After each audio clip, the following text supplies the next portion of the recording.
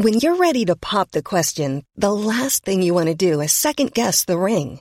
At BlueNile.com, you can design a one-of-a-kind ring with the ease and convenience of shopping online. Choose your diamond and setting. When you find the one, you'll get it delivered right to your door. Go to BlueNile.com and use promo code LISTEN to get $50 off your purchase of $500 or more. That's code LISTEN at BlueNile.com for $50 off your purchase. BlueNile.com, code LISTEN. Mom deserves the best, and there's no better place to shop for Mother's Day than Whole Foods Market. They're your destination for unbeatable savings, from premium gifts to show-stopping flowers and irresistible desserts. Start by saving 33% with Prime on all body care and candles. Then get a 15-stem bunch of tulips for just $9.99 each with Prime. Round out Mom's menu with festive rosé, irresistible berry chantilly cake, and more special treats. Come celebrate Mother's Day at Whole Foods Market.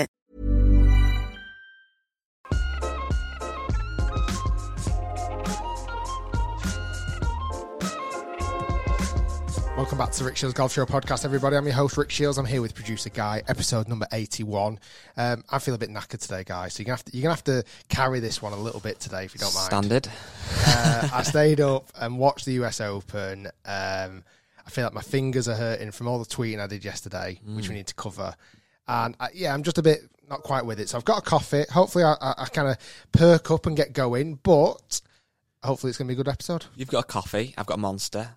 There are probably loads of comments on the YouTube video, people saying you shouldn't be drinking that stuff, but I've got a mild addiction. Sugar-free, 1 can a day. It's not great, that. I must admit, though, Claire sent me a message, truth be told, this weekend. Where was I? Anyway, she said, have you seen this article? And a man in his 30s unfortunately lost his life by drinking too much energy drinks. Wow. So be careful, anybody out there. I know it's not too many. That's the thing, though, isn't it? Where it's like that becomes news, but how many people lose their life from alcohol or from smoking? Hundreds. So I don't really drink very much alcohol. Anyway, on a brighter note, well, before we get on to US Open, which is obviously a massive story, you watched loads of it. I watched very little, but I still know roughly what went on. Obviously, we've got a new jingle and we've got new cover art on the podcast, which has got so far gone down mixed. But I think partly that is because people don't like change, which is fair enough. But if you've not noticed, hopefully when you have a look on the podcast and you listen to it on the audio, whether it's Apple Podcasts or Spotify, etc., a little bit of a different tweak. I was out the studio for half a day, and I come back, there's a new jingle, a new logo, that the whole thing's changed, but I really like it. Well, all it was, I was looking on Apple Podcasts, and pretty much every single podcast, certainly in the sport category, the actual little album cover, the little bit of art, we had the RS logo with the headphones on, which has got a bit of a... People know that now, don't they? Yeah. It's got a what's the word I'm looking for? Established brand, if you like. People know it's the podcast logo. And it may be coming on some merch very soon. Maybe.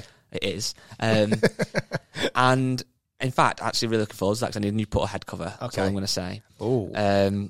Teaser. But we didn't have any actual font on there, any writing. So obviously a lot of people, I think you fall into this bracket, just scroll on the phone quite quickly and they want instant You need to know it's who it is straight away, don't exactly. You? So now it's literally the same logo. I think we're doing this a lot of really going over the top. This is just a logo, but basically it's the same logo, and underneath it says the Rick Shields Golf Show. It looks pretty clean. It does. And a new jingle. The jingle's a bit different, isn't it? I like it. It's a bit more upbeat, a little bit more jolly, and it's a change. So people listening, get used to it, and in a few episodes, you won't even remember what the old jingle was. That old trash.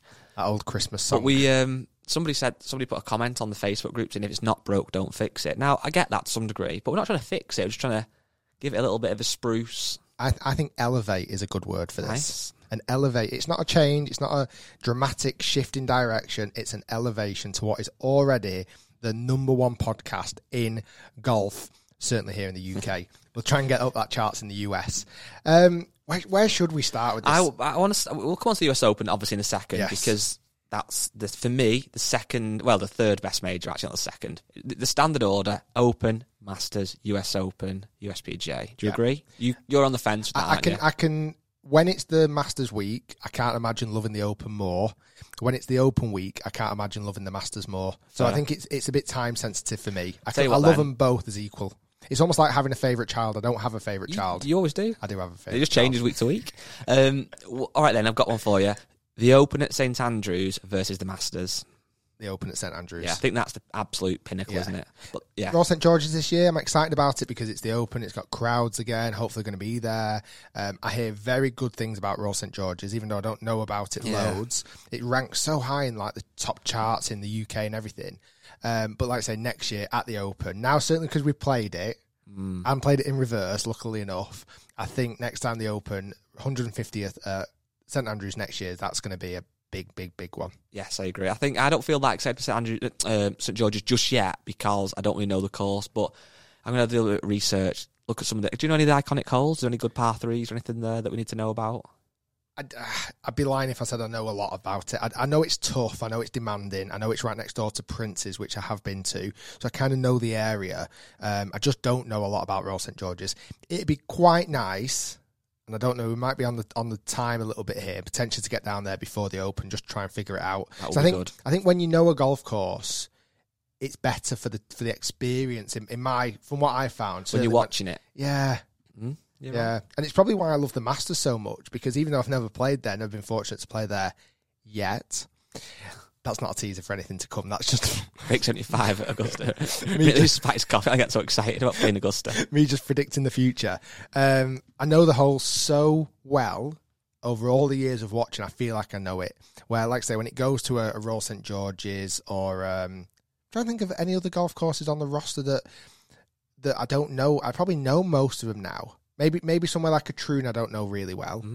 I know Carnoust. I don't go through them all, but I know most of them pretty well. Anyway. Right, okay, let me just... So today, this is out Tuesday. We're recording this on Monday morning. It's currently 10:32 a.m. Yesterday was Sunday. Yes. It was Father's Day. It was. And... I got a toasty maker. A toasty maker, nice. One of the best things ever been bought for me for Father's Day. Cheese and ham? Cheese? So we had 2 yesterday. We had like a mid-morning one, which was cheese and ham. And then we had a mid-afternoon one, which was like tuna and cheese, like a tuna melt. Nice. Was a diet pause yesterday? Yeah, just because it's Father's Day. Today. Correct. Perfect. So before I went out for a meal with my dad yesterday for Father's Day. Before that, went to the gym, didn't do any exercise, sat outside the outdoor pool, just got a few rays. Yes. And then I came home, had a bit of a chill before going out for tea. And weird, I'm one of them people, I use Twitter quite a bit, not loads, but a little bit. But I use it on the browser. And I always log out, so that it's just less. I don't want to go on it all the time, because Twitter's one of them apps you can be scrolling aimlessly for too long. You with me so far? Yeah. So Twitter, I'm not the biggest fan of. Well, I just thought yesterday before I got ready, I wonder if Rick's tweeted much this weekend. I'll have a look what he's put on. So I searched on Google Rick Shields Golf Twitter, found it very easily. Go and give him a follow if you're not already. Thank you. And you did a meltdown, Rick. I don't know what. I very nearly texted you. Is everything all right? What was your meltdown? Explain to listeners why you had a Twitter meltdown this weekend. Shit went down. Didn't it? Yeah, it did.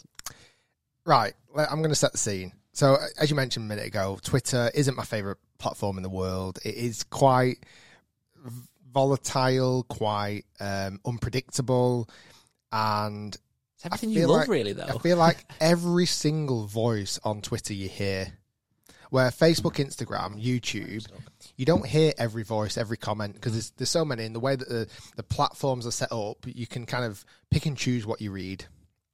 Twitter's not like that, is it? No. So I was flicking through Twitter, checking up on the golf. I'd watched a lot of the golf. Truth be told, I hadn't watched much on...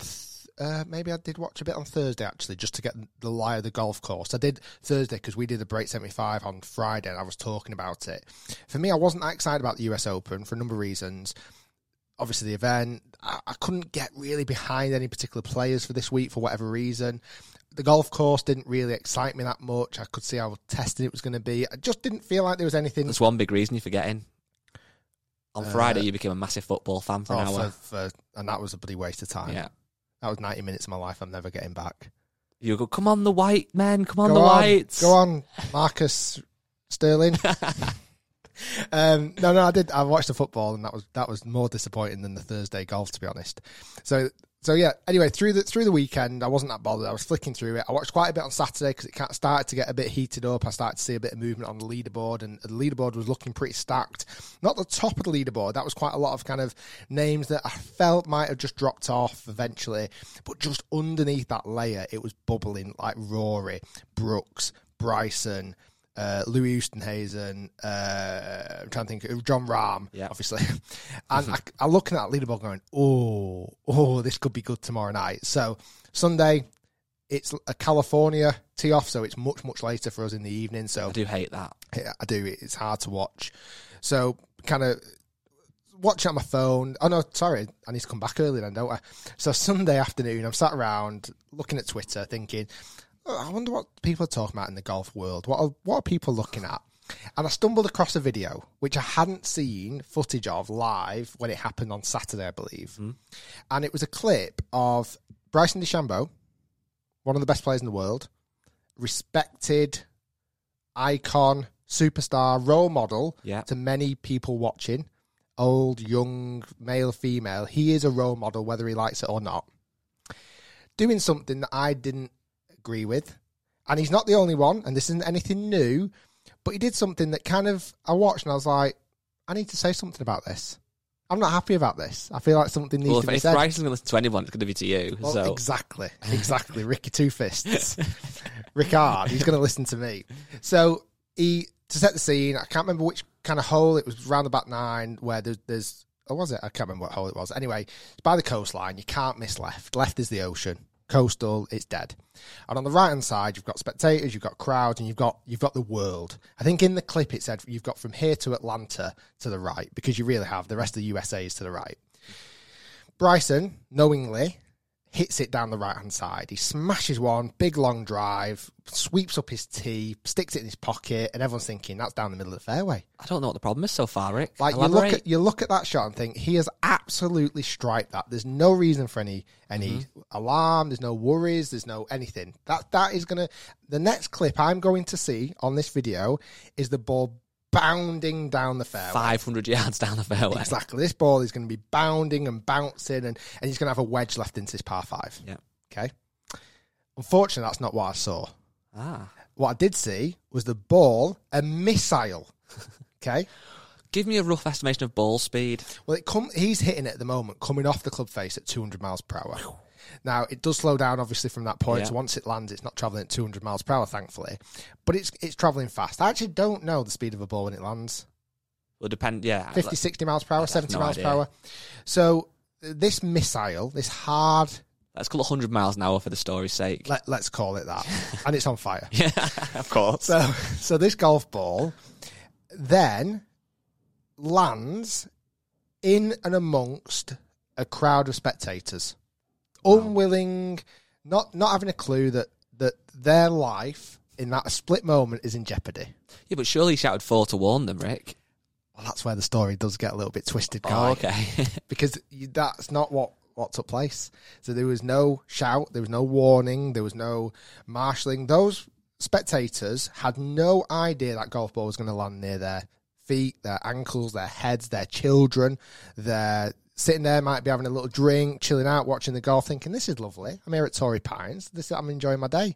Next thing, I'm trying to get this for the kind of sound. Go on, do it really hard. Punch his fist really hard. Let's see. Go on, let's see. Right, this everyone now. Rick's going to punch his hand. Let's see how hard he can do it. No, I don't want to hurt myself. Oh, yeah, of course. You know what I mean? Yeah, standard. But like, if that ball was going to come in, I feel like I want to get a ball and smack it against the freaking microphone, right? Do a clap if you want. It hurts. Okay. So that ball landed into the crowd, bounced. We're not going to have a sound effect right? then, no. No. It would have hurt if it landed somewhere, right?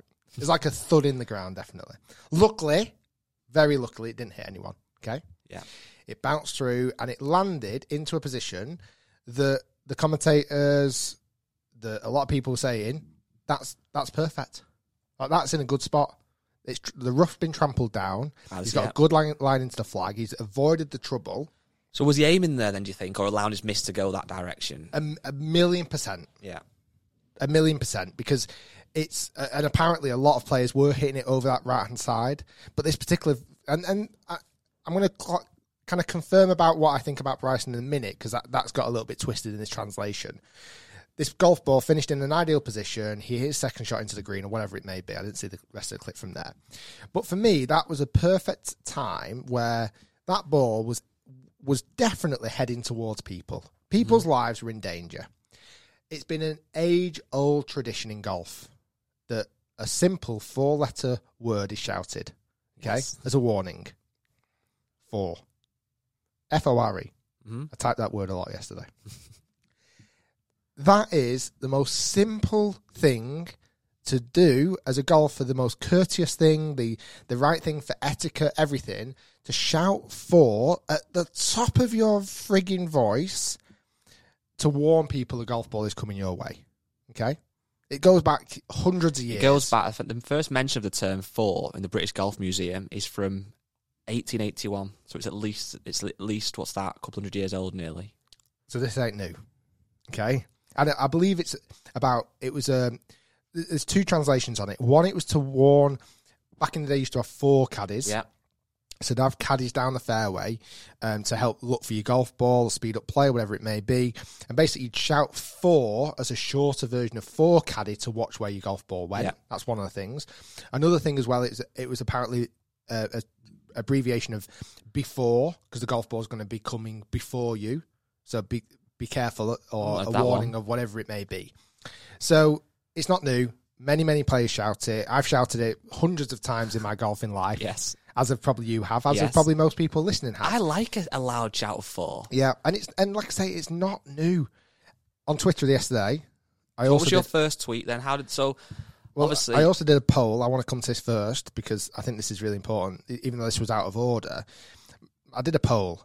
Do you shout 4 if your golf ball is heading towards people? Okay. 7,500 people voted in 4 hours. It alarms me that it's not 100% yes. The option is yes or no. Okay. Yes got 97%. Yeah. No got 3%. That could be people just doing it for the laugh, though. I must admit, a couple of people said I've got fat thumbs and pressed no by accident instead of the right. But an overwhelming percentage of people are shouting 4, are doing the right thing, okay? And if you heard 4, you would cover your head, duck, knowing that a golf ball is coming your way. Yeah. Okay? Gives you a chance to protect yourself, protect your head, protect children that are with you. A chance of just being able to cover your vital areas, temples, back of head, whatever it may be, so you don't get absolutely battered by a golf ball. So I completely agree with you. And I think I've said in one of the podcasts recently about it, how it's ridiculous to not shout 4. But I saw obviously some of the comments from people, and just literally to play devil's advocate, could there be an argument or a discussion to say that when you're on the golf course and playing, obviously people do shout for other players, but when you go to tournament as a spectator, it's your responsibility to also be aware of flying golf balls, and there's a risk that you could get hit. And now that doesn't mean they shouldn't shout 4, but I saw a lot of people saying that. I don't really know.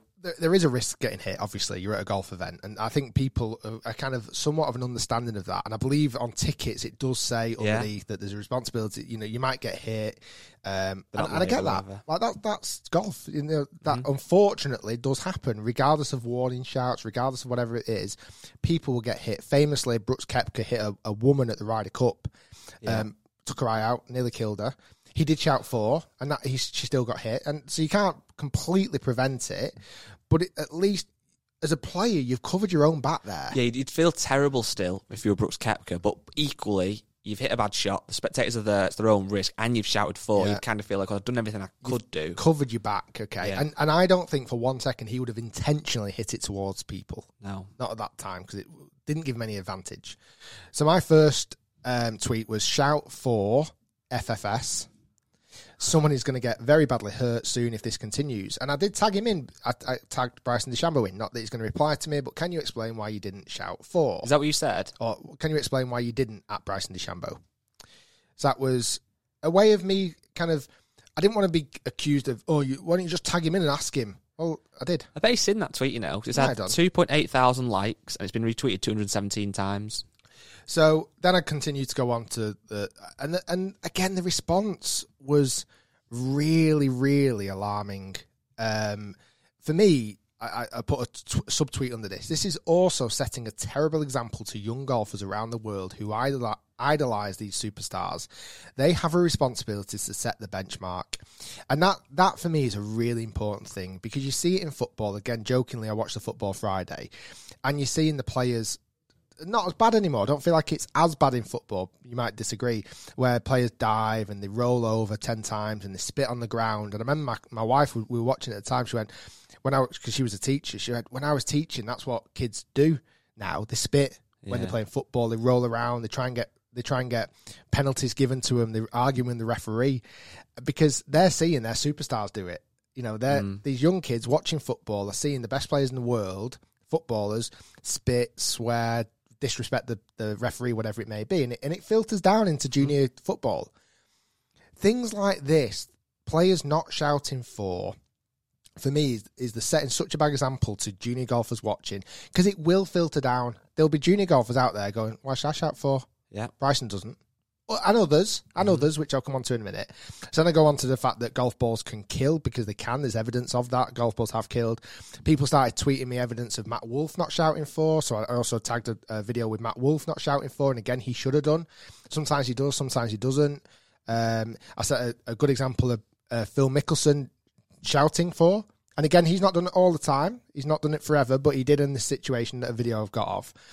And then for me, it was the alarming responses I was getting off people that were giving players excuses for not doing the most simple thing of shouting for. Question for you. I actually don't know the answer to this. Did Bryson's caddy shout for?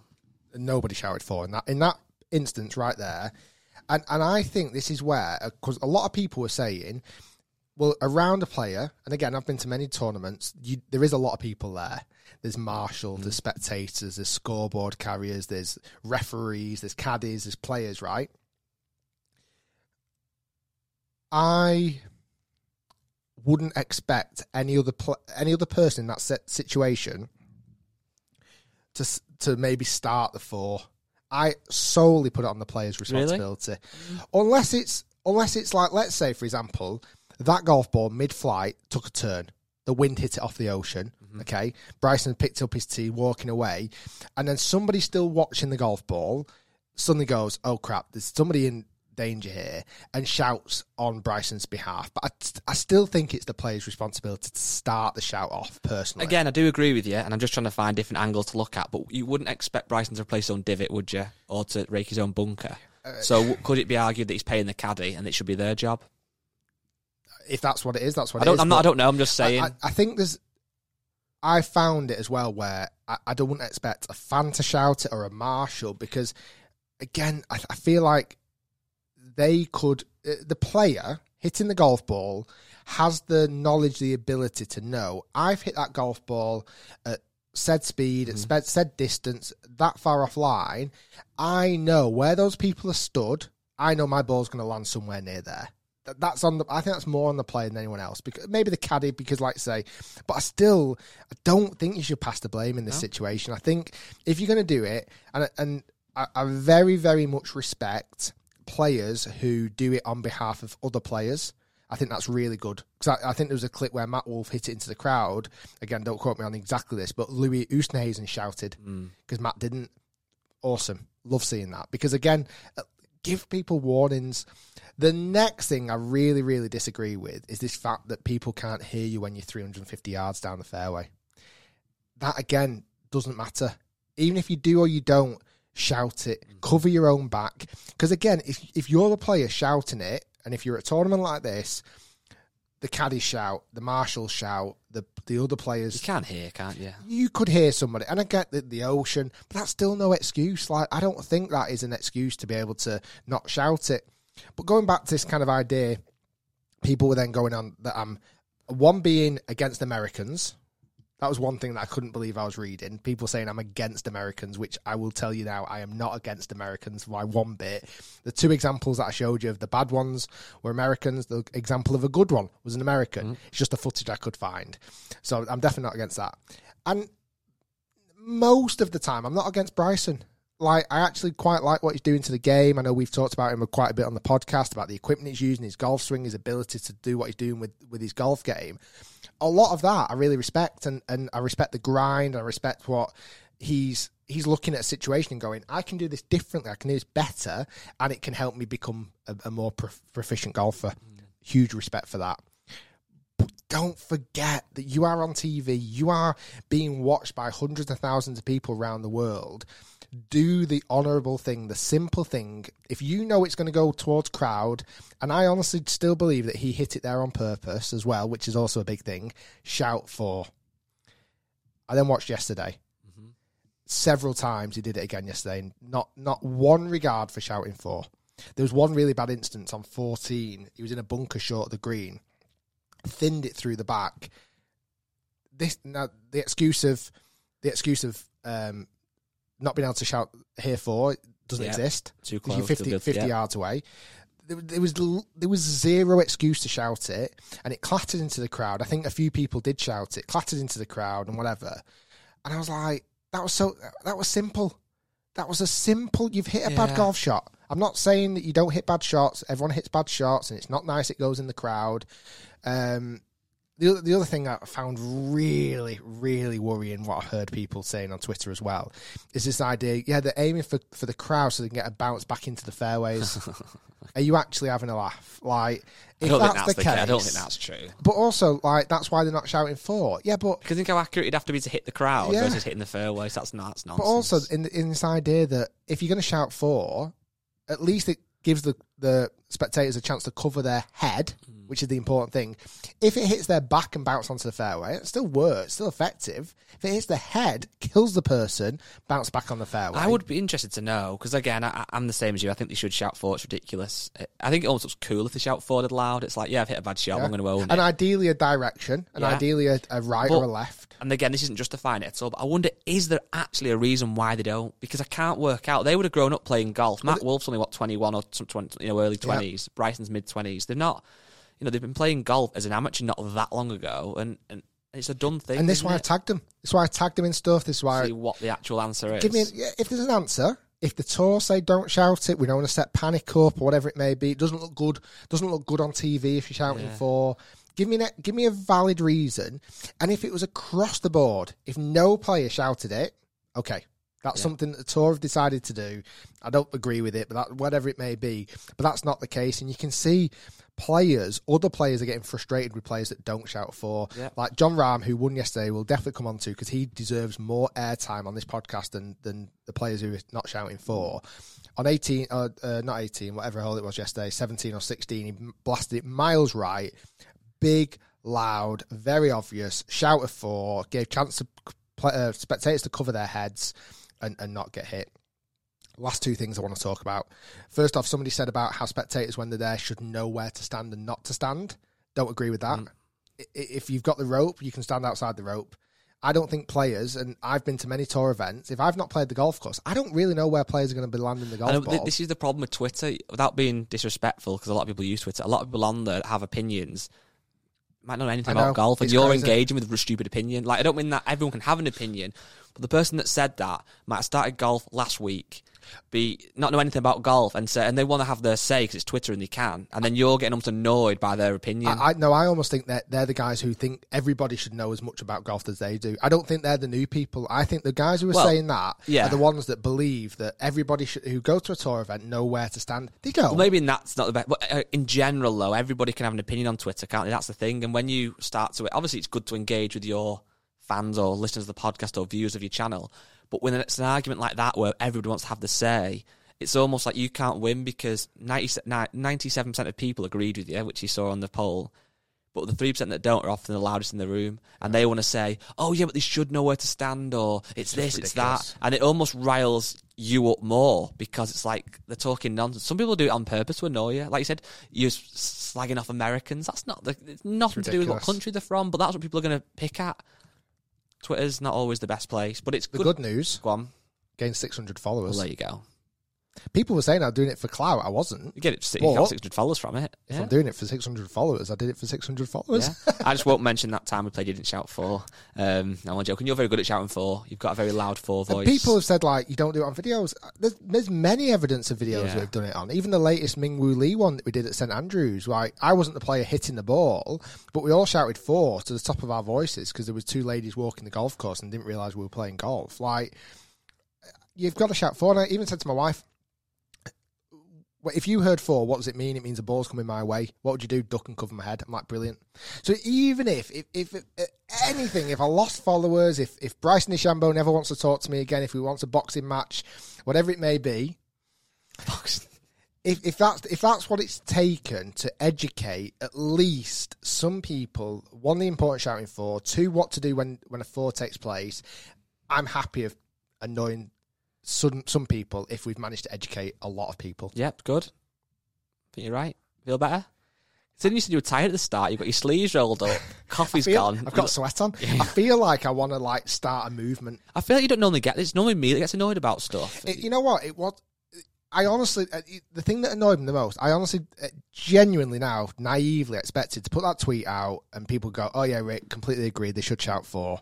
Like, that's what I expected. They essentially have, though, 99% I know, people have. But it's like, it was just the craziness of it. I was like, you're actually, come on, this can't be real.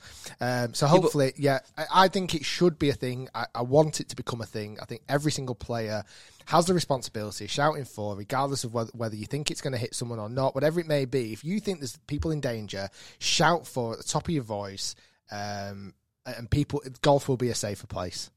Yeah. Okay, let's have a little bit of a break now. Well, not a break. Let's go on to the new segment. So when we had Tubes and Anja the other week, we decided to launch a new section of the show called Stupid Golf Rules. Not shouting 4. Yeah, that no, yeah. Just leave it now. Please leave it. That's why I was about to have a break. I thought Rick needs 5 minutes to calm himself down, have a glass of water. I want to talk about John Rahm in a bit, definitely. Yeah, we're going to come on to John Rahm. He deserves a lot more praise. But anyway, stupid golf rules. So we had this idea that there's rules. I don't mean necessarily rules on the golf course. More like just rules of a golf club or just things that don't really make sense or that annoy you. So we've had loads of good emails in. If you want to send your stupid golf rule or your Dear Rick or anything, the podcast email is podcast@rickshields.com. It's amazing how many people message us on social media saying, what's the email address? It's really simple. It's podcast@rickshields.com. So send them in. So I've actually got 2 because there's loads of good ones, Rick. So I'll put a couple down. Let's hear your thoughts on them as well. So the first one's from Andrew. He said, shout out from Canada. It's a bit of a double whammy of a story with stupid rules / etiquette that I encountered on the same round about 6 years ago. So to set the scene, myself and 3 other guys made a weekend trip to a golf course, which was considered to be quite a nice golf venue. It's quite a bit more upscale than the course we used to play at, but nothing we couldn't handle. The defining feature of the particular course was that it designed by none other than John Daly. Nice. Now, as you know, Daly himself is quite prone to wearing quirky, borderline, ridiculous attire on the golf course. And in fitting with this theme, all the staff, including starters, marshals, and all the pro shop staff, were kitted out in rather kind of bold polka dot or striped pants, etc., or skirts. You know the kind of stuff, the loud gear. You might guess this is heading, but one of our guys was quite new to the game and hadn't really got any proper golf attire. He had a nice collared shirt on, but the best pants he could find were a pair of black denim jeans. This really irritated the club staff, who rudely protested his pants being jeans and thus not proper, respectful golf attire. Needless to say, we found it ridiculous that beyond words that a man in literal clown pants could be in a position to judge anyone else's golf trousers and class it as being... This Mother's Day, celebrate the extraordinary women in your life with a heartfelt gift from Blue Nile. Whether it's for your mom, a mother figure, or yourself as a mom, find that perfect piece to express your love and appreciation. Explore Blue Nile's exquisite pearls and mesmerizing gemstones that she's sure to love. Enjoy fast shipping options like guaranteed free shipping and returns. Make this Mother's Day unforgettable with a piece from Blue Nile. Right now, get up to 50% off at BlueNile.com. That's BlueNile.com. Hey, I'm Ryan Reynolds. Recently, I asked Mint Mobile's legal team if big wireless companies are allowed to raise prices due to inflation. They said yes. And then when I asked if raising prices technically violates those onerous 2-year contracts, they said, what the f*** are you talking about, you insane Hollywood ass f- So to recap, we're cutting the price of Mint Unlimited from $30 a month to just $15 a month. Give it a try at mintmobile.com/switch. $45 up front for 3 months plus taxes and fees. Promo rate for new customers for limited time. Unlimited more than 40 gigabytes per month. Slows full terms at mintmobile.com. There's never been a faster or easier way to start your weight loss journey than with PlushCare. PlushCare accepts most insurance plans and gives you online access to board-certified physicians who can prescribe FDA-approved weight loss medications like Wegovy and Zepbound for those who qualify. Take charge of your health and speak with a board-certified physician about a weight loss plan that's right for you. Get started today at plushcare.com/weight loss. That's plushcare.com/weight loss. plushcare.com/weight loss. Normally, being a little extra can be a bit much. But when it comes to healthcare, it pays to be extra. And United Healthcare makes it easy with Health Protector Guard fixed indemnity insurance plans. Underwritten by Golden Rule Insurance Company, they supplement your primary plan, helping you manage out-of-pocket costs without the usual requirements and restrictions like deductibles and enrollment periods. So when it comes to covering your medical bills, you can feel good about being a little extra. Visit uh1.com to find the Health Protector Guard plan for you. Disrespectful to the game. These jeans were black, and from any more than 15 yards away, you could not tell they were golf pants. That's his first part of the story. Now, I can get why he's very annoyed. If I'm being super critical on Andrew, if the rules are no jeans and he's gone in jeans, they have got a point. However, if they're walking around in clown pants and you've got a pair of black jeans on, that could be quite infuriating. So first, what's your take on that first bit? The only challenge with jeans, and as much as he's there saying the black, you can't really tell by 15 yards, the definition of jean extends much wider than that. Like, where does it stop if the guy next to him goes, well, I've got jeans on, but mine just happen to be blue. Yeah. Okay, well, I've got jeans on, but mine just happen to be like proper Ripped. denim. Yeah, okay, I'm with you. Do you know what I mean? Yeah, no, that's fair. And I've got jeans on and just happen to be shorts, hot pants, whatever it may be. So that's my only thing there. I'm not saying I agree with it. But it's a rule that's... Yeah, okay. What defines jeans? Is it? I don't know. Is it denim? I don't know. When I used to work at Mia, we used to have to keep an eye on this. And apparently what defines jeans is the studs. Oh, yeah. But then, do yours even have... Oh. See that on like my pocket? Yeah. Apparently that defines a jean. But you can get those on trousers, though. Yeah. Well, this is what was mad. So a couple of years later, Jay Lindenberg started bringing out trousers or someone like that. And they had these studs and we were like, well, actually, does that become... So we have to change like the rule or whatever. So on that first point, Andrew, I do agree with him, but it's also... it's a tough one. Anyway, the next point, I can see why this annoyed him. He said, so anyway, we had that bit of discussion with the staff and they did let us go out in the end. We got to the first tee, and this is where the next part of the story comes in. After all that hassle, I went to tee up my golf ball on the second from the last tee box. So they must have like a blacks at the very back or whatever. And they went to the next one before that. Only for the starter to run over and proceed to boldly state that my group could not play off this tee because we didn't look like we'd hit it that far. Okay, that's bad. At this point, I was fuming, as we hadn't even hit a golf shot and already been through so much idiotic hassle. I proceeded to tell the starter to shove it in a nice Canadian way and channeled my rage into bombing a drive straight down the middle and a long and straight one as well. After which, I simply stared at the bewildered course marshal who didn't say a word after that. As you can imagine, this experience soured our round and they didn't go back to that venue again. That's a misjudgment there, isn't it? If he'd have said the white tees are for members or for comps or whatever, you can't use them, fair enough. Or if there's a very clear, obvious, because a lot of courses in America or Canada or everything else, from what I've seen, have like, if you want to play off the blacks, you've got to be an ability of scratch or better. Yes. To play off the whites, you've got to be off 5 or better, whatever it may be.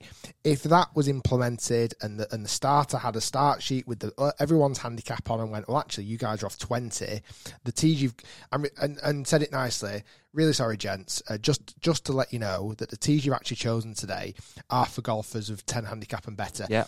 You're probably going to enjoy your round better. That's fair. If you played off a tee that would suit you more. So we've got these yellow tees, and the golf course is so much more interesting from there. You'll enjoy it better. I would advise, if you want to try those tees, you can do, but I would advise maybe playing off the yellows. You'd enjoy a lot more golf. Okay, I've got one more as well, because I thought that was quite a good one, and I do like this kind of feature, because I think there's going to be a lot of variety in different people's experiences. So the next one I've got, it's a bit shorter. This one's from William. If I've read this right the first time I've read it, it is outrageous. I just want to read it. Well, I'm going to read it obviously out loud now. I might have missed something, but from when I read this did infuriate me. My experience of a silly rule/ban. About 12 years ago, I was the junior captain at about 15 years old of my local club, and was partnered up in a knockout pairs match, which runs throughout the year, with a fellow junior who was my friend. Okay, we got drawn to play against my dad and his friend in one of the rounds. The deadline for our match being played was running out, which often happens at golf clubs because you've got people who are busy, etc. And our availability to play was limited. We arranged to play the match on a Thursday evening. Okay, nothing untoward here. Thursday evening happens to be also junior night at the golf club, to which there were approximately 10 junior members at the time. Long story short, we waited until it was clear, played the match, we won, but got disqualified by the committee because we played a men's match on junior night. To make matters worse, following a committee meeting, all 4 of us, so the lad, his mate, his dad and his dad's friend, all got banned from playing golf for 4 weeks. How outrageous is that? Oh my goodness. You've got the junior captain playing after the juniors have gone out on a Thursday with his father, who's obviously an adult, and his friend, and they got all 4 of them got banned for 4 weeks. Has that annoyed you? I'd leave the club. 100% would leave the club. I wanted to name the club. I mean, it was 12 years ago now, whatever it was, but still. That's ridiculous, that. That is absolutely yeah. So if you've got a story that's I've got nothing to say about if you've got a story that's as annoying or as stupid as that, please email us because we want to hear some more of these. What I find crazy, and hopefully golf's changed since 12 years ago, like that story, you're paying for these facilities. Now, unless you do something that is absolutely unforgivable, like if something happens, which, you know... Something last week we're not going to mention. Yeah. If something happens where not by us, by the way. Yeah. If you do something that seriously breaks the rules, if you steal, break something, you know, completely disregard the rules several times, then you deserve to get banned. Then you deserve to get kicked out because you couldn't do that if you were paying at a gym. If you were paying money at a gym, you can't go swimming in the pool naked because that's not by the rules, and you get kicked out. So that's why they quit a membership for David Lloyd. But if you're... I just find it crazy. It's annoying, that, isn't it? It's just ridiculous. Just a quick one. Matt, how far in are we? 36. Oh, right, okay. I'll tell you what then, before we get on to the US... We're going to talk about the US Open in a bit of depth, but before we do that, I want to give you a Dear Rick, and then we've got a nice bit of time towards the end to really go on to the US Open. You happy with that? I also want to talk about Amateur Championship. Okay, well, let's do your Dear Rick first then, because this kind of might lead us into a bit of amateur. I watched a lot of golf this weekend, so I want to talk about it. Okay, well, I've got a Dear Rick for you then. Obviously, Dear Ricks at the moment aren't sponsored, so the person that gets their email read out today, who's called Rob, I don't think I need to leave anonymous. You're not going to get into any prize draws. You're getting nothing. But you are Rick's friend for life. Happy with that? Wow, it's quite a commitment. If you shout 4, you're definitely his friend for life. It's quite a commitment. Okay, so Rob has emailed in and he wants some of your advice, Rick. So if you, the listener, are familiar with Dear Rick, you know this is the point where Rick starts to close his eyes and get really into this. He really likes his Dear Rick. So let's go with this one. So, Dear Rick, I'm at a stage in my golf life where I don't know what to do. Okay. I played to a decent standard as a junior and I was scratched when I was 17 and played county level, so he's a bit of a baller. I stopped playing for the best part of 10 years due to family life, having kids, etc. I started playing again a few years ago and it was like I never stopped. First round back, I shot a couple over and I'm consistently breaking par around various different courses. I feel love for the game now that I didn't have when I was younger. I feel there was too much pressure as a kid that's gone now. Okay. So that makes perfect sense. He's a junior, he's at county level, you know, it's a lot of pressure. It becomes your whole life now. He's 10 years older, got children, golf's just a hobby. So he feels better when he's playing.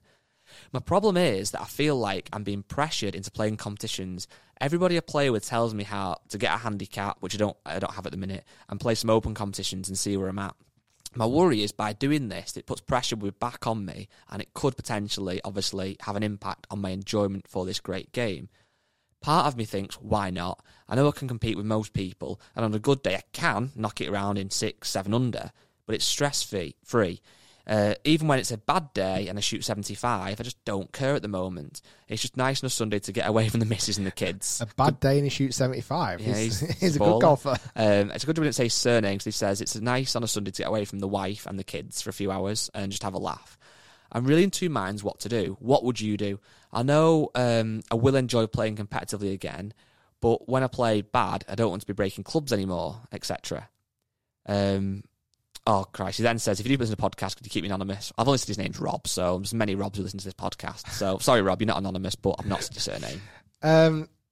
I like what I'd stick with what he's doing, personally. From somebody who has had experience of playing in competitions and had my fingers burnt several times and actually no longer enjoy playing in competitions, I think he's in a really nice spot where he can relax, he can play with friends, if he goes and shoots 6 under, he's happy as Larry. If he shoots 75 or whatever he shoots, he doesn't have to go home and kick the cat. He can just chill. I like where he's at the moment. I understand there's probably a hunger for other people for him to compete.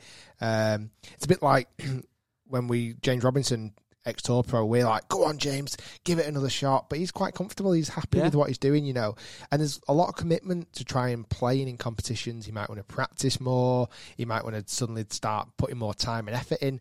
And he doesn't want to. Rob doesn't want to. He just wants to chill. He wants to get away from the family at the weekend. Bit of Rob time. And I respect him for that. You know what? Go on, sorry, No, I don't think he should. He might... something we've heard soon, that you don't massively have to be a member and you don't have to play in competitions to get a handicap soon, do you either? So you could get one. So you could get a handicap if you wish to. If he doesn't play comps, it's probably pointless anyway. Yeah, but it might just be a way of him just going, oh yeah, I'm off scratch or whatever. It almost might appease his friends more that he's playing with, that they oh yeah, he's got a handicap now. We play with Rob, who plays off +1 or plus, it sounds like he might be off +5 or something. You know what? In a lot of ways, I completely agree with what you're saying. And although I'm not obviously at Rob's level, I'm in a similar boat right now where I don't play comps, don't have a handicap, but I just play and enjoy it. And part of me is thinking, should I start playing comps again? The only thing I would say is, for me, although I don't play at elite level comps clearly, but when I have done or when I did play in comps, having a good round in a comp versus having a good round with your mates just on a Saturday or a Sunday is different. That buzz you get when you sign your scorecard after 18 holes and you played in a comp and played well, even if you don't win, is unreal. It is for me, it's so much better. I played with you at Birkdale the other day and it played quite nicely. And I was happy about the card, it was all friendly. And I went home, drove home quite chuffed.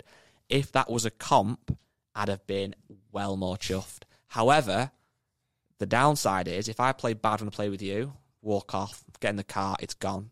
If I was playing a comp with you, that's probably going to annoy me, even though I'm not any good level, till I go to bed that night. Yep. So it's that kind of... I think there's more reward playing comps, but I definitely think there's a lot more annoyances and you'll get angry. Yeah, 100%.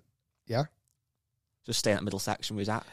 Yeah, I don't think he needs to change it, but the desire might overcome his kind of comfortable position. Yeah. We'll see how it pans out. Let us know, Rob, but... my opinion, since I've stopped playing in competitions, I felt a lot more kind of chilled about my game. If I was grinding every day, all week, like competitions is the things that's the medal round your neck, that's the reward you might need. But if you don't want to do that hard work and effort, just chill and play some casual golf. I agree. Can we do Amateur Championship quickly first? Yeah. Right. So Amateur Championship here in the UK. This is the British Amateur Championship. It was played at Nairn this year, which is up in Scotland, very, very north. The format, is it something along the lines of like 120 odd players playing it or something? It's quite a large field. These are amateurs from typically around the world. This year it's quite different, and I know this because a really good friend of mine played in it. He plays off something like +4, and he's never been able to get into the Amateur Championship because typically it's filled with a lot of people from abroad, from different countries, where the handicaps might be different or whatever it may be. There's two reasons why he played in it this year. One, the world handicap system has neutralised that out a little bit, so it's a bit more of a level playing field. And because so many more people weren't actually coming to the event from overseas, he managed to get in off +4, I think he was off. You then do 36 holes to qualify for the knockout stages, where then it's the final 32. No, so just a quick one. It's 288 players getting it. All right, then we can but it is from all over the world. And then it's 2 rounds of 18 holes over the first 2 days, and then there's 64 lowest go into the match play section. Right. Yeah, so it was a little bit off. Yeah, but it's right kind of thing. So apparently the golf course was ridiculously hard. The wind and the rain and whatever it was very challenging. Anyway, it came through to the final day. This was Sunday. Saturday. I was watching it because it was live streamed on YouTube. 8 hours live streamed. That's quite cool. And it was between two players. Now, I don't want to savage the name. Let me just bring this up. It was from Laird Shepherd and Monty. How do we pronounce this surname? I think it's Scouseville. Scouseville. It was one of the most epic matches I've ever witnessed in all of my life. Okay? I know you didn't watch any of it, but I want to kind of explain it a little bit. So the final is 36 holes. So it's match play, 36 holes. So if you're on a run, it could end quite early. Like it could end midway through the second round if you play well. In theory, it could end after 19 holes. Couldn't it? In theory. Obviously, it would never do that. But so the first 9 through the match was fairly level playing field. The back 9 of the first match, Monty took a massive lead. After 18 holes, he was 7 up in the match. Flipping heck. Okay. So Laird was 7 down with 18 holes left to play. It's outrageous. Now, what would you be thinking at that point? 1, what would you be thinking if you were that Monty? And 2, what would you thinking if you're Laird? You're eating lunch, you're 7 up, right? Picture the scene. You're 7 up, you're tucking into your butty, right? You're kind of thinking you've got it won, haven't you? Yeah. You are, really. You like to think at that level they've not got that mindset, but they probably have got that mindset, haven't they? Let's be honest. Like you pretty much think you have won the match. You kind of turn up in the last 18, and you're thinking, well, if I just get it through the first 9, I can't see him beating me. Yeah. Right. On the flip side, if you were Laird, you're eating your butty thinking, I don't even want to go back out. Like, do I even what am I going to do? Because I can't come back from 7 down, can I? 18 holes left to play in the amateur match play in the amateur championship, which, by the way, gets you, if you win it, I don't think there's any prize money because it's amateur. If there is, there's not a lot of prize money, but it gets you access into the Open this year, gets you access into the Masters next year, and the US Open. And the US Open. And you can turn pro now, I believe. You couldn't used to. You used to had to keep your amateur status to play in those events, which I believe now you can turn pro. Yeah. So if you let's say the winner turns pro as soon as they've won this, they play in the Open, they make the cut, they get into top 15, they're making some money, some big money, right? So apparently these two lads are really good friends as well. Laird and Monty, they're both from England, but I know Laird lives in Scotland now. He's at Fife University or something like that. I've never seen a more epic final 18 holes in my life. Now, it was close and it got to the last 4 holes, and Laird Shepherd was 4 down with 4 to play. Right? Monty was 4 up with 4 holes to play. Right? You've got that beat, haven't you? You'd like to think so. Like you can't lose.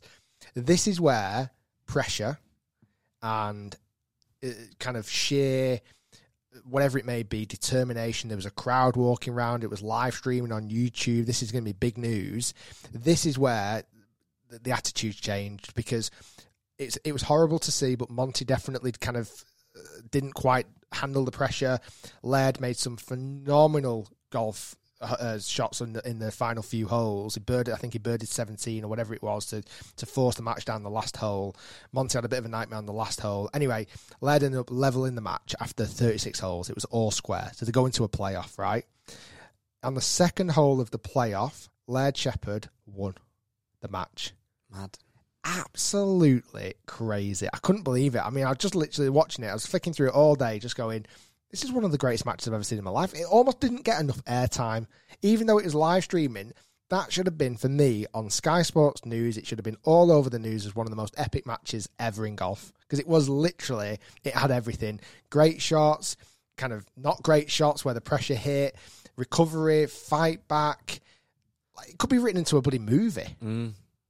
No, I watched a few clips on YouTube after when you mentioned it, and it did look unbelievable. But I think, obviously, any elite tournament, there's masses and masses of pressure, clearly. Huge, it's mad. But I think for me, that is arguably, obviously, bar, the majors and some of the big, huge tour events, it's must be one of the most pressured golf tournaments in the world, because the amateur championship is regarded, that and the US amateur, obviously, as being the biggest amateur tournaments in the world, obviously. And, your name goes on that. If you look at some of the names on that trophy, you've got Manacero. I know he's not quite gone on to, but he obviously came off the scene massively after winning it. Jose Maria Olazabal. Olazabal. You've got Sergio Garcia. You've got Gary Woolstone won it a couple of times. Tommy Fleetwood he actually got beat in the final at Turnberry. And then obviously the most famous winner is Bobby Jones, I believe, won it as well. It's mad when you look at the actual finals. Like, there's a lot of big names got beat in the final, isn't there? In '84, it was Olazabal versus Monty. It's mad. Like Colin Montgomery Monty. But what's weird is when you go down the list of the it's on Wikipedia, you can look at the finals, obviously the champion and the runner-up.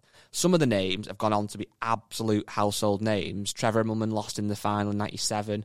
But then some of them you've never heard of. No. So it's weird, isn't it, how, like, obviously not guaranteed to go on and be an amazing professional golfer, but equally some of them do go on to be a friend massive. of mine, when I was at May, his dad won it. Really? Yeah, back in 1980s, and he played in the Open and everything. Bloody hell. Won't bring his name up, but it's like crazy to think, like, there's so many people that have done so kind of well with it. You know, it's just crazy. Anyway, it was awesome. I just wanted to shine a bit of light on it. The amateur game is so phenomenal, and, you know, certainly for me, I think after watching it, I can't wait to see what Laird does at Royal St George's, because I believe he lives quite close there. That's where he grew up. Because he's from Rye. Is that kind of that way? I'm sure it is. Sure. Right, I want to have a quick look, because I'm sure he said in his speech after that he grew up near Royal St George's. Let me just have a quick check.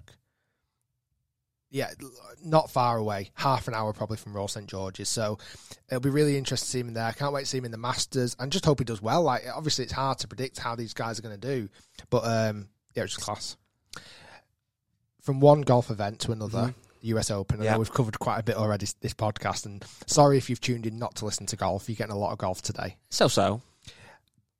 The back nine of Sunday, when I proper sat down and started watching it, I couldn't believe the leaderboard. It was outrageous. Who are you rooting for? Honestly, Rahm. Really? Yeah. Because of what happened a couple of weeks ago? Because of what happened 2 weeks ago. Yeah. The fact that he was leading, I can't remember the Memorial, by 6 shots going into the final round. He was guaranteed to win. I say guaranteed. We've just, after talking about the US amateur, but the amateur championship. Playing well. He was almost guaranteed to win it. His first win using his new clubs. He's signing a different deal. First win becoming a father. Everything. Like, his stars were aligned. Mm-hmm. And he's not potentially over the last few years really fulfilled his potential. Has he really? You would have thought he'd won a major by now, but he's world number 1 now. Yeah. He's obviously an unreal golfer. I can't get over when I watch him how much speed he gets from that, like, almost 3/4 swing. I've grown to really, really love him.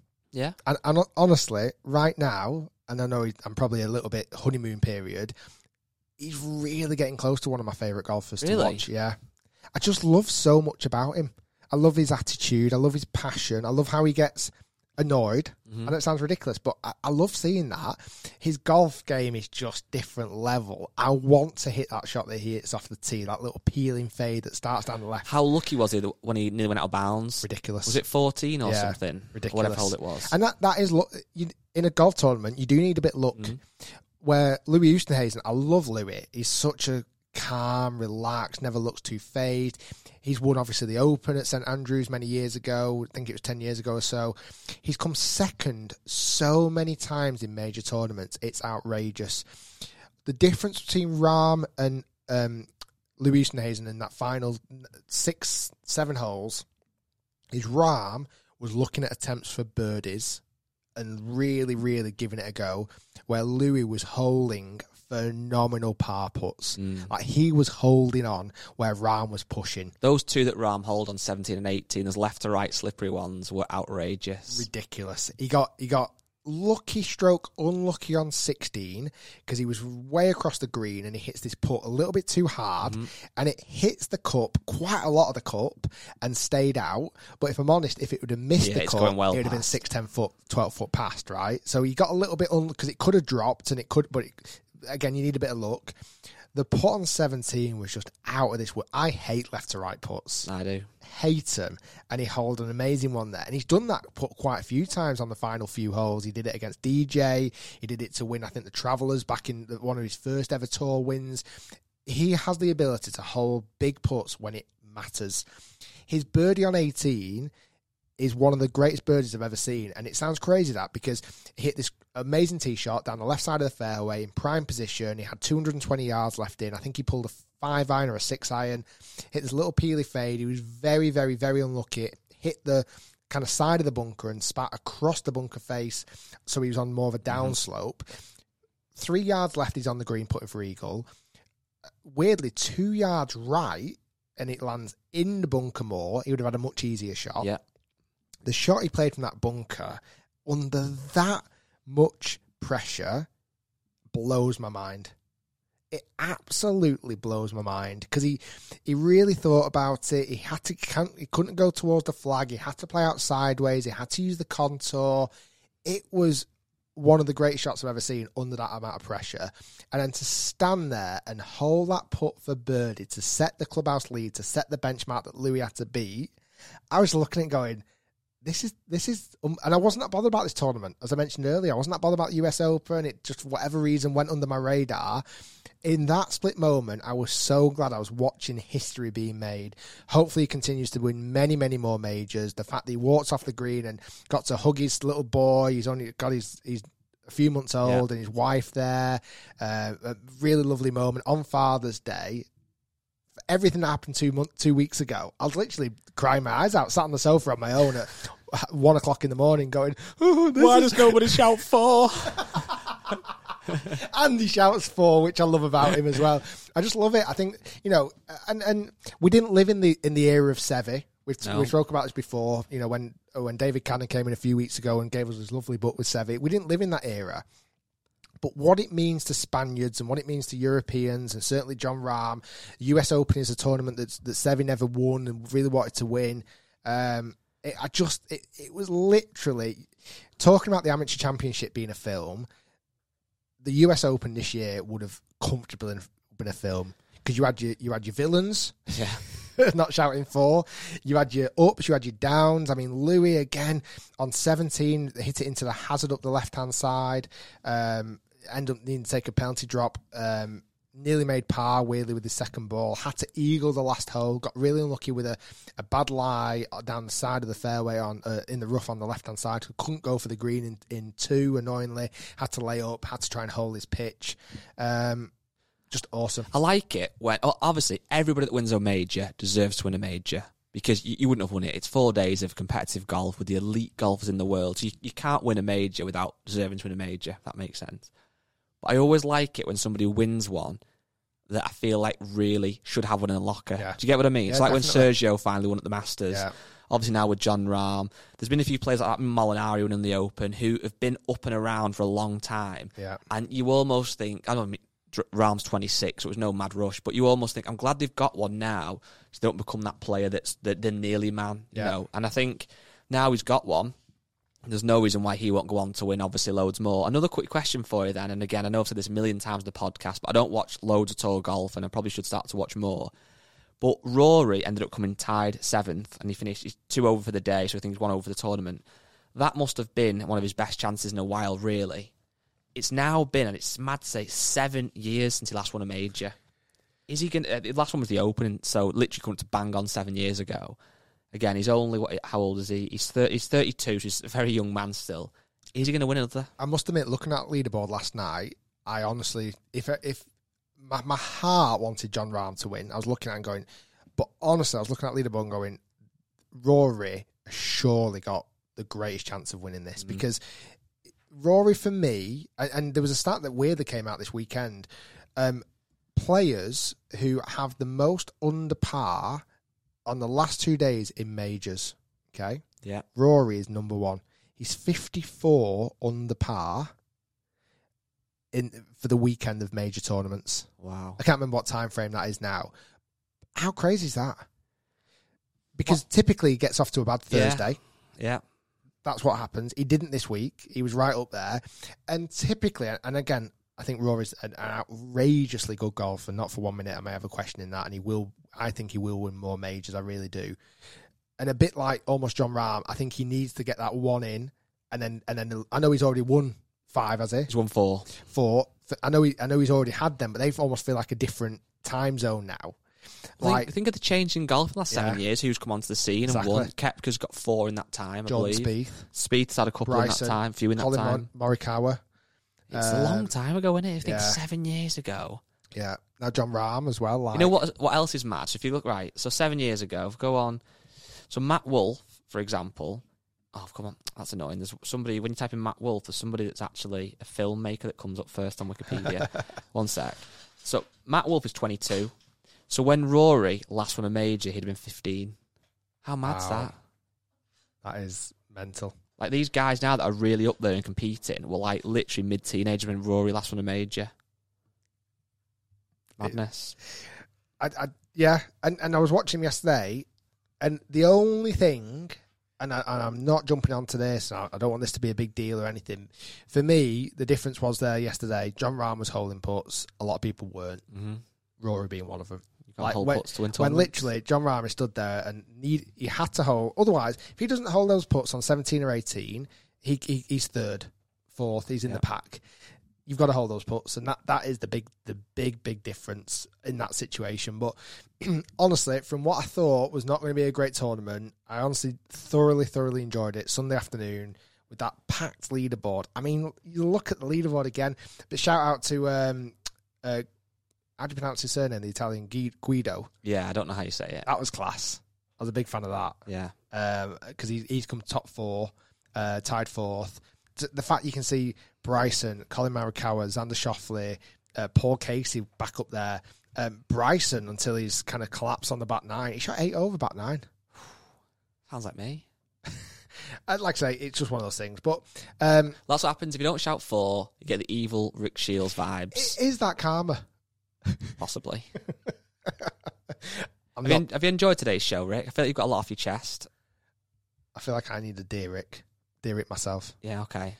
Well, tell you what then, let's close it up there. We've been about an hour. I'd like to do a longer one, but I said last week what these problems I'm having with Apple Podcasts. Weirdly, the only thing I can find that have in common is when they're longer, when like an hour and 20 minutes long. That seems to be, for whatever reason, when Apple just can't handle it and doesn't spit them out. So let's keep this about an hour today. Okay. So hopefully it'll go on tomorrow and Tuesday on everyone's iPhone and it'll be there ready. We've covered everything. We've covered everything. Great. All we need is more emails off people. So podcast@rickshields.com. If you've got any Dear Ricks, you've got any stupid golf rules. We need to bring back, obviously, Nightmare Golf Stories, Listeners of the Week. We've got loads to cover next week. Also, I asked last week, the last time I'm going to ask for a while now, if you've not rated the podcast on Apple, please do. Give us 5 stars. That'll make Rick feel good. And if you rate it, actually, this isn't a little sensitive. If you write, you're turning me into like some sort of like moody bastard. You've been a moody bastard today. I haven't been a moody bastard. You're the one that came in punching walls saying people don't shout 4. But if you leave a review, maybe just leave a review, hopefully 5 stars, and say, I shout 4. And that'd be nice to know, people that shout 4. And then last thing, should we maybe have the jingle playing for a little minute at the end now so people can just get used to the new jingle and sit back, see if relax. They like it. This ain't going anywhere, so I'll get used to it. Thanks for listening, everyone. That was episode number 81. Done. You moody bastard.